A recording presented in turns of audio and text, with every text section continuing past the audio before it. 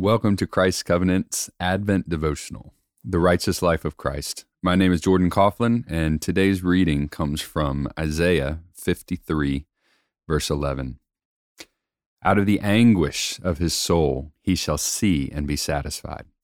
By his knowledge shall the righteous one, my servant, make many to be accounted righteous, and he shall bear their iniquities. Have you ever gone through something difficult and later said, if I'd only known what was going to happen, I would have never gone down that path? It's an understandable impulse to avoid difficulty and pain when we know it's coming. Why would we purposefully choose something that will harm us? Here in this passage, we are confronted with an amazing thought. Jesus knew what was going to happen to him, and still he came. Jesus knew the path he had to take on earth was one of suffering, betrayal, and punishment, the depths of human agony. It was by his knowledge, as the verse says, and still he came. As this prophecy tells us, the servant of God understood his task was not one of ease and joy, but of anguish and sorrow. He was not surprised, nor was he deterred, because it had a purpose. It was for our salvation. Jesus willingly came so that we would know something foreign to us in our sinful state, righteousness. But in order for him to make sinners righteous, he had to be righteous. His actions and intentions had to be pure and holy so that he could be the perfect lamb, sacrificed on behalf of others. He had to be sinless, that he might bear the weight of the world's sin. He had to live a life of perfect obedience to God the Father so that we could know God's favor.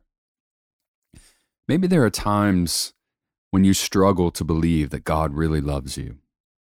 It could be due to the suffering in your own life, the deep sorrows in your heart, the pain that you've endured. Consider Jesus' determined actions to save his people. Ponder his willingness to subject himself to unimaginable pain.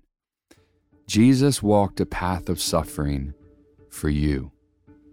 It was out of the anguish of his soul that he saw a work that would lead to great satisfaction. He saw what it would accomplish, and he was glad.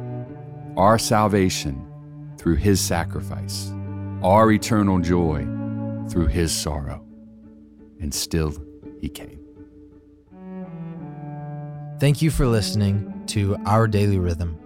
My name is Will Carlisle, and this Advent season, we are studying the righteous life of Christ, both at our Sunday gatherings and in this daily devotional, written by some of the elders, teachers, and staff members here at Christ Covenant.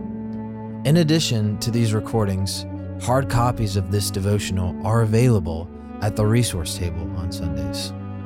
If you have any questions about today's passage or anything else for that matter, you can contact our pastors and elders directly through our Text to Pastor line at 404-465-1737. That's 404-465-1737. Thanks for listening, and we'll see you tomorrow on Our Daily Rhythm.